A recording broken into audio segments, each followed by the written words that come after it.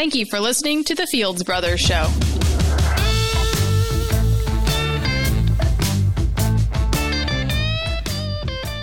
Well, thanks for tuning in. I am Roger Fields. I'm here with my brother Jeff. Say hi, Jeff. I'm Jeff Fields. Hello. I'm this corny say hi, Jeff. Hi, Jeff. That seemed a little too old and worn out, so I didn't want to do that. Yeah, I gotcha. Anyway, we're broadcasting this from Moonlight Fields Wedding Farm. This is my wedding farm in Central Kentucky and Nicholasville, Kentucky. We're two recovering pastors just having a lot of fun talking about life on this side of the cross, talking about the joy and the freedom that brings, and also talking about whatever quirky things that have come through our lives in recent days. I mean, just whatever comes to mind. So you never know what you're going to get on this podcast, but it's all free, and we don't solicit donations, and we don't have advertising. So anyway, and we don't have time to really edit this thing either. So it's what you hear is kind of the way we did it. So anyway, Jeff, anything going on your side of town? Or? One thing I thought I would mention is that now we're a little ahead of time, but we're not sure how the schedule is going to go anyway. We may be saying, hopefully we'll be saying this again, but you and I were interviewed, is that the right word?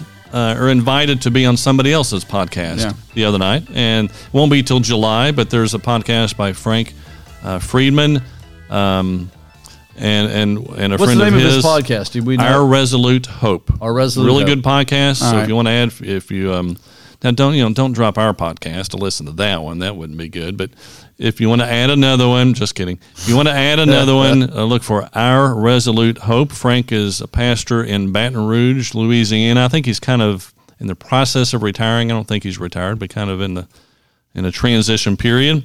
And they'd asked about, and we met them a couple years ago when we were in Baton Rouge, and he had contacted us about being on his podcast. So we actually had his podcasts are a little longer than ours. His are like 40 minutes long, and we talked long enough to do two different podcasts. So sometime in July, they're supposed to air. So that was a lot of fun.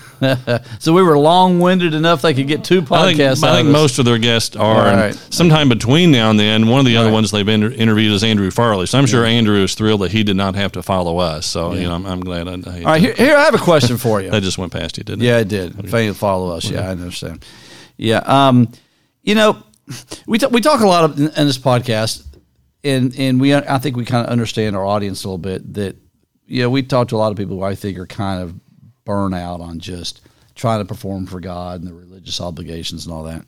And it's easy to come across if we're saying you become a spiritual couch potato. You just sit there and soak it in. And we do believe in resting in the finished work of Christ. And we do believe that I like the phrase I heard somebody say on Facebook that, are you living a finished work life? And I like that. Yeah. But here's the thing, too. I mean, we can't say that nothing we do has any impact on us spiritually. And so I heard this analogy. I thought, what a great analogy. For some people, it's like we're just going through a car wash. We're just kind of sitting there, and the car's in neutral, and it's dragging us through the machine, and it's getting washed. And really, in a car wash, you don't do anything. Yeah, once you get in part there, of the beauty of it. you just sit there and wait till you get to the end. And for a lot of people, they say, it sounds like you just kind of, you believe we're in a spiritual car wash, and you don't have any impact whatsoever. And I don't believe that. I don't believe we contribute anything to our relationship with God, our salvation, or our acceptance of Him. But it does matter, if you decide to attend a Sunday morning congregation, if you attend a congregation, it's always telling you about what your failures are and how much you're, not living up to what God wants from you, as opposed to attending some place that is emphasizing the grace of God. That can have an impact on your spiritual life. And so some things you do matter. Right. And there's so many, there's a good chunk of the New Testament epistles is directives about our behavior and our conduct. I've thought a lot about this lately. And one of the things that I find myself thinking is, how do we talk about rest a lot. Hebrews talks about rest, but then there's a lot of verses that talk about doing stuff and we diligence and all this. So how are both of those true at the same time? And we don't want to be just guilty of double speak and say two things. So I think there is a way to distinguish those. But go ahead. Here's how I would say that. And I may be wrong the way I think of this, but this is kind of the way I think of it. Is that you build your life on the finished work of Christ. In other words, I know that it's all settled. My eternal salvation is settled. My relationship with God is settled. I have been made righteous. It becomes kind of, for lack of a better terms, maybe a platform or a foundation that then allows me to, I believe, live life to the fullest, the life that He's given me, which allows us to do a podcast, allows us to go through life, hold down jobs, maybe write a book. It allows us to just do a lot of things in a way in freedom. Paul talked that he labored more than the others. Yeah. I mean, there's things you do. You can't say, well, we just don't do anything. Well, we get up in the morning. There are things we do.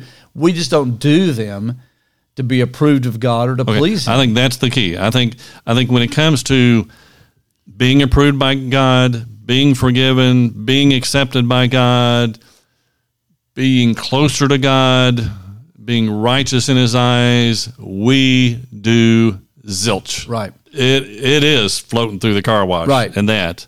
But yeah. when it comes to, God has put in us His love. So we have a love for others. And so then we do work to serve others and to love others, but it is not in any way to be closer to God, be more righteous before God, be acceptable to God, or raise our standard or anything like that. So. I think it would be the same thing. I think that the analogy that the New Testament gives is a relationship between a parent and a child. Mm-hmm. Your child, has complete acceptance or a part of the family, and that's intact. That's not going to change.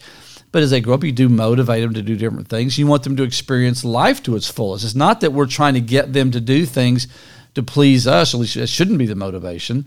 The motivation is we want them to get the most out of their own lives, and we want them to learn and grow and develop. And so the things that they do are completely different. Now, if a child was always trying to, and I've read lots of stories, a lot of people in Hollywood will tell you that they do a lot of things that they've done to try to get their dad's approval.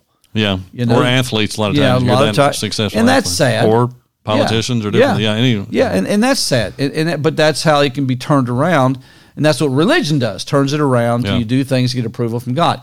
But when you start off with a relationship that's intact, God already approves you, loves you. Nothing you can do can change that. That frees you up to do stuff. Yeah, and the other thing too I thought of, and right along with this, is we also don't do these things to get God to bless us more. Right. I think that I was into that big time. I need to be the man of God so that I will experience more of God's blessings. And if I do A, B, and C, then God is going to do D, E, and F. So when it comes to doing things so that God will bless me more, zero, zilch, nada. We're totally arresting that because He's already given us every spiritual blessing in Christ. Right. And, that was, I may mention this one other time, but, most of my work career, I've not been on a commission. The vast majority of it I paid based on the production that comes about in the business that I do. Well, when you're in what business is that, the financial Jeff? services industry. Which we have no idea what that means, but go ahead. That's all right. So I can't remember the last time I was on a set salary. It's been decades. Well, when you're in that situation, particularly years ago when all the kids were at home and I was not as established. You had to produce to survive. Well, I mean, you wonder, okay, where is the next month's income going to come from? When you're in that situation, it is really easy to fall, and I did for a while, fall in the trap of, okay, I've got to live a holy life if I want God to bless my business. Yeah. And if I mess up too much and if I sin too much, and that I think is way off base now. And it kind of dawned on me at one point. I forget how it came about or who I heard talk or what, or if it was just a scripture that realized, no, God is willing to bless me just because of His Son, Jesus Christ, and He loves me. Now, and I don't have to perform to get God. Now, there's cause and effect in this world. Now, if I go out and, if I develop a gambling habit, then that's going to impact my finances or things like that. Let's say you developed, I don't know, a golfing habit and you just frittered money away on the golf course. I mean, if you spend too much money. So those are, but those are, cause and effect in this world, or drinking or things like that. But it's not God. Those are just natural consequences. If I jump off the roof of my house, 2-story house onto the concrete below, and break my leg, it's not, I don't say God punished me for jumping up. No, that's just gravity there. But would you agree with this? Now, this is a difficult one, I think. Okay, would you agree would you believe or think that if you put your faith in the finished work of Christ and you realize that all that God has done for you in Christ, and you're not focused on getting stuff from God, does it position you to then maybe get blessed? I mean, is there a truth that just allows it's not that God does things because you're doing something and it's reciprocal. He's giving you something back, but that it puts you in a position where you can see the blessing of God in your life. I mean, I will tell you, I kind of think so, but maybe I'm wrong. I don't know. That may be a little general and vague for me to kind of come up with a specific answer. I mean, there are statements in Scripture about God's blessing in just real world things, real world, seek, before the cross, seek first the kingdom of God and all these things will be added unto you. Well, we don't seek first the kingdom now as much as we just receive the kingdom by faith. That's the way it works after the cross. And there are things, I believe, for instance, when if any blessing or anything comes good in my life, I always thank God for it. Now, I never think, well, okay, this is happening because I did X. Because you tithe. That's why it happened. You tithe. Right. See, I don't believe that. Right. I believe that maybe it's just easier. It's not that God sends the blessing, but it's just easier to maybe receive. I don't know. I think maybe blessing is not the right word. I think the word faith comes to mind. And almost it can be kind of the reverse. If I'm trying to do stuff for God to get more blessing, that could actually kind of stop. Yeah, that's not faith. Yeah, well, right. I think that can be counterproductive. Yes. And so it's. I guess if there's something we do that allows us to experience more of God's blessings, I think it would be faith, not necessarily not because I got up every morning and read my Bible and had my quiet time at 5:30 every morning or things like that. I think, and I'm just giving you my opinion. I think when you rest in God. You rest in what Christ has done for you. You set yourself up for a little bit better life. I think you set yourself up for certainly a more peaceful life, a more joyful life. And to some extent, I see what you're saying. I can see that, but then I also, there are people that know the grace of God, enjoy the grace of God. You've gone through persecution. And have gone through incredible pain. Yeah. And so, I agree.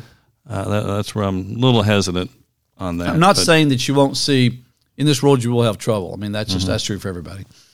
I've got a few little things. You got any more on that? No, go ahead. Before we get into some more, this is kind of an off-topic thing, before we get a few other little brief scriptures type of things, but I read this in the news the other day. I think this was in Utah. A lady, I don't remember her name, but she died. On her tombstone, she put something very interesting on her tombstone. So I don't know what you would put on, if you were going to put something kind of strange on your tombstone, not normal on your tombstone. I haven't really thought about it. But anyway, the lady in Utah. I have to think about that one. And they showed a picture of it. I saw in the article. On her tombstone, put her fudge recipe. Evidently, she was famous for her fudge in that little circle. She was famous for her fudge recipe. That's kind of a nice gesture, I guess, for the community. Picture of the tombstone. I'm about the left fourth of the tombstone. She must have really had a good fudge recipe. Yeah, maybe I need to find that article and print it off and see. But so she put her fudge recipe on her tombstone. So might be thinking what things. I think it's time to bring up the terminology used. We haven't mentioned, I think, in quite a while in Galatians 3 from the Pigeon Bible, where the Pigeon Bible says that if you're trying to mix grace and the law, grace and works.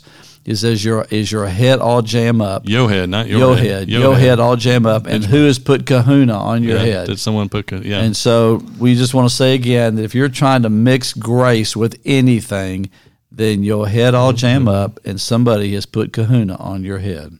Don't know what kahuna is, but it's on your head. Consistent with that, Terry Eskew, a friend of mine that I met, on Facebook, he had a great quote. Let me say, I don't mean to interrupt you, but let me just say, when I say pigeon, that is a legitimate translation of the Bible. In case you've ever seen pigeon, not the bird. Yeah, not the bird. P-I-D-G-I-N. Yeah, it is a legitimate translation called the Pigeon Bible. P-I-D-G-I-N. The Hawaiian dialect. Yeah, it's a Hawaiian dialect. Anyway, go ahead. Anyway, Terry Eskew, a friend of mine, put this on Facebook, and it's kind of almost, I don't know if he intended this way, but it's a twist on a line that we've talked about. He said, if we're not forgiven of all, we're not forgiven at all. We've kind of poked fun at the thing, if Jesus is not Lord of all, he's not Lord at all. That's pretty good, actually. If we're not forgiven of all, we're not forgiven at all. I mean, forgiveness is a noun in the new covenant. It's not piecemeal. It is in Christ. And, we don't ask to be redeemed over and over again, so we don't need to ask to be forgiven over and over again. Yeah. The other thing, so a few different things here. These are all kind of may or may not be connected.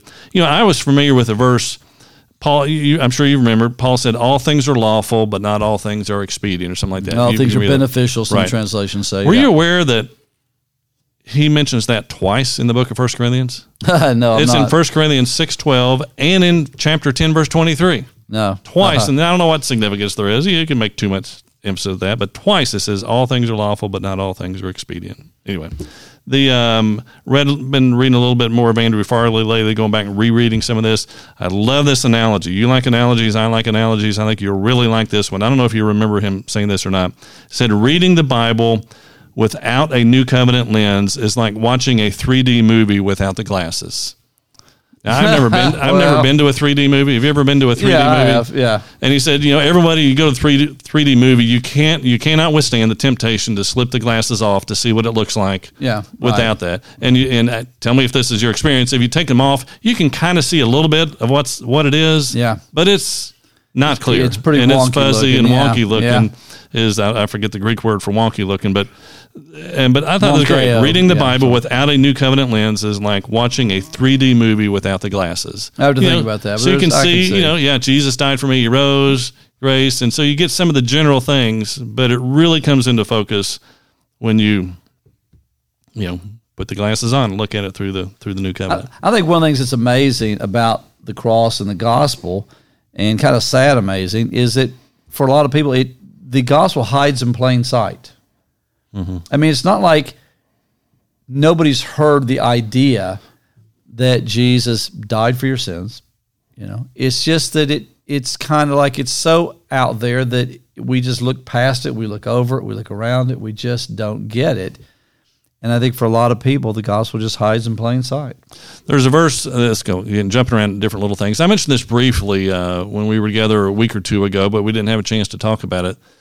The verse, Isaiah chapter 29, verse 13, first part is very familiar. Jesus quotes in the Gospels this one time or so. Isaiah 29:13. Therefore the Lord said, inasmuch as these people draw near to me with their mouths and honor me with their lips and have removed their hearts far from me. Okay, now we'll stop right there. So that's all we ever hear. That's all we ever hear. It's used to be very condemning. See, there you go. You're talking about... You're just singing the songs. You're talking the talk, but you're not... Your heart's not with this. Yep. And so it's a very, very condemning kind of a verse. So anyway, go ahead. And the last part of the verse, you don't even have to, we can't blame the people who divided it up into verses. We can't blame this, we can't lay this on them because this is still within the same verse, verse 13.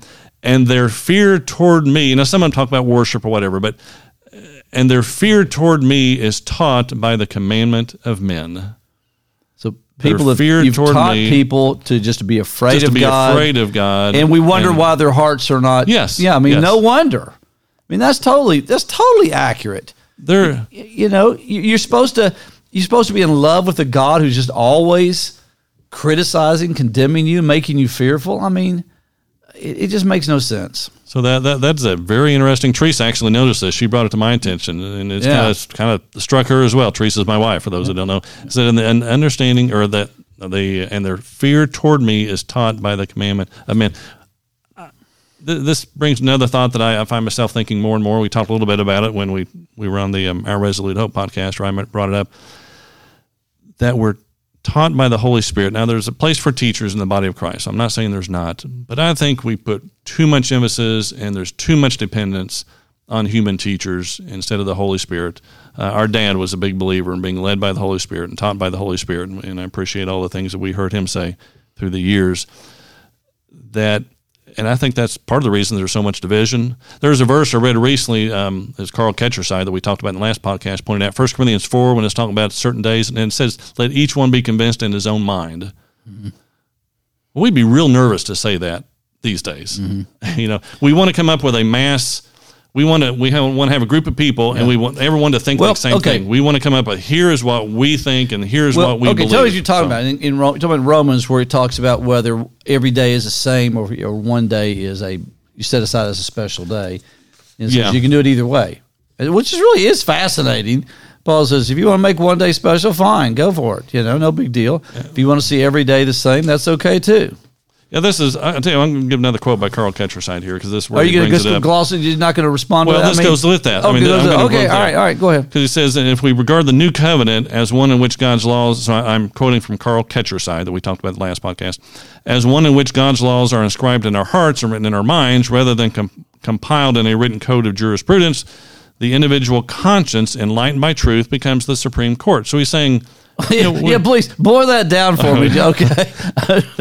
That is saying when we see the new covenant and we realize that God has given us a new heart and his laws are written on our heart, the law to believe in Jesus, the law to love one another, the royal law, then rather than compiled in a bunch of written codes, then really our conscience, enlightened by the Holy Spirit, becomes the Supreme Court. It goes on, an institution does not have a mind, although political, social, and religious movements operate in such a fashion as try to produce a mass mind of an organization man. We want everybody to think this. And so when we're following a written code, he said this was never God's purpose. The idea runs counter to the divine design for our spiritual development. And then he quotes from Romans 14:5. Okay. Let every man be persuaded in his own mind is an expression of heaven's purpose.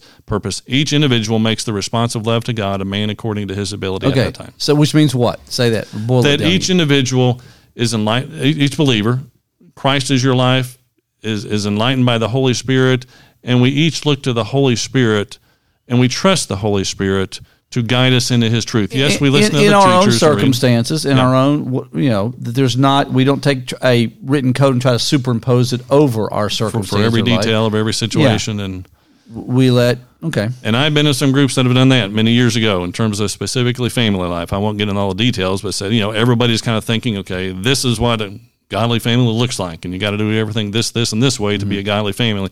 And in the typical congregation, there's kind of a group think. So I guess that's part of what the body of Christ is not about group think. It's we're each led by the shepherd. Right. And it's that verse in Philippians, I think, is amazing. Chapter 2, I think, where Paul says, if anyone sees this differently, essentially, may the Spirit.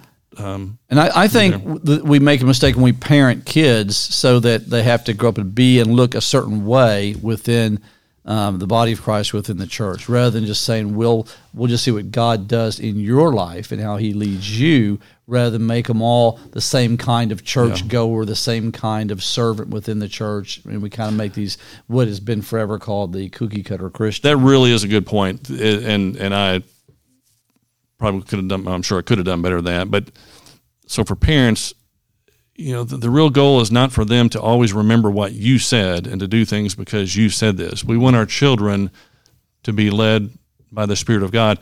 And that's also true in a congregation. A teacher or a preacher or a pastor, the goal is not to get everybody to do what I want them to do. Right. We want to, or a friend or whatever, in a small group type of thing. We want to encourage one another to listen to the voice of the shepherd and to be and encourage them in that way. So. Hey, real quickly, can I give you Roger's Secrets for a Happy Life?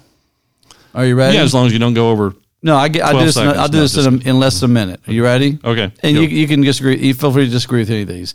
And it could be a longer list or a shorter list, but I just like these. So anyway, number 1, embrace the finished work of Jesus. I think that's pretty deep. There's a lot involved in that. Yeah, there is. But, let me just say, sometimes we need to say this in terms that are just ground level simple. And I would say to people, don't you want to be happy? Mm-hmm. Do you want to be happy? I mean, this stuff will make you happy. It's good news. It's good news. Yeah. Number 1, and just embrace the finished work of Jesus. And I believe that what he did for you is done complete, and you don't have to add to it. Number 2, just find something to be thankful for. Thankfulness makes you happier. Number 3, forgive people. You've been forgiven. Take the same forgiveness you've given, and just don't hold grudges. Don't hold bitterness. I mean, it makes you happier. It doesn't hurt them when you're bitter towards somebody. It just hurts you. How many steps we got here? We got 5. They're not steps. They're just kind of ideas. Right. You don't do any of these. They're just kind of observations. Number 4, don't hold expectations of people. Just don't expect people to always be or do or whatever. Just don't do that. Don't expect anything from people. And that way, if they do something that works for you, then, it's great. Don't have any illusions of what you expect with people. If you don't have the illusions, you'll never be disillusioned. Disillusioned, yeah. That's very clever. All right. And then number 5, just don't worry about what other people think of you. You know, a lot of people are miserable because they're always consumed with what other people think of them. And the only way to avoid that is when we know that we're loved by the Father. And I mean, so that frees us from that. So I got a little thing for the outro if you want to. Are you done? Yeah, you want to do an outro? Sounds like we're doing the outro. Okay, here. hold on a second. All right, ready? Hold on. All right, give us your outro. Heard this the other day. Pastor at the congregation we attend said a holier than thou attitude is not very holy. That's pretty good, I thought. A holier than thou attitude is not very holy. I guess I agree with that. Yeah, why not? Sure. I'm not sure is the depths of profundity that I thought I was going to get there, but okay, I can go with that. Thanks for listening. Hey, check out our book, Breaking the Hex: Life with God After the Cross Killed Religion. I kind of stumbled over the title of my own book, or our own book, Breaking the Hex: Life with God After the Cross Killed Religion, available on Amazon by the Fields Brothers. Thanks for listening.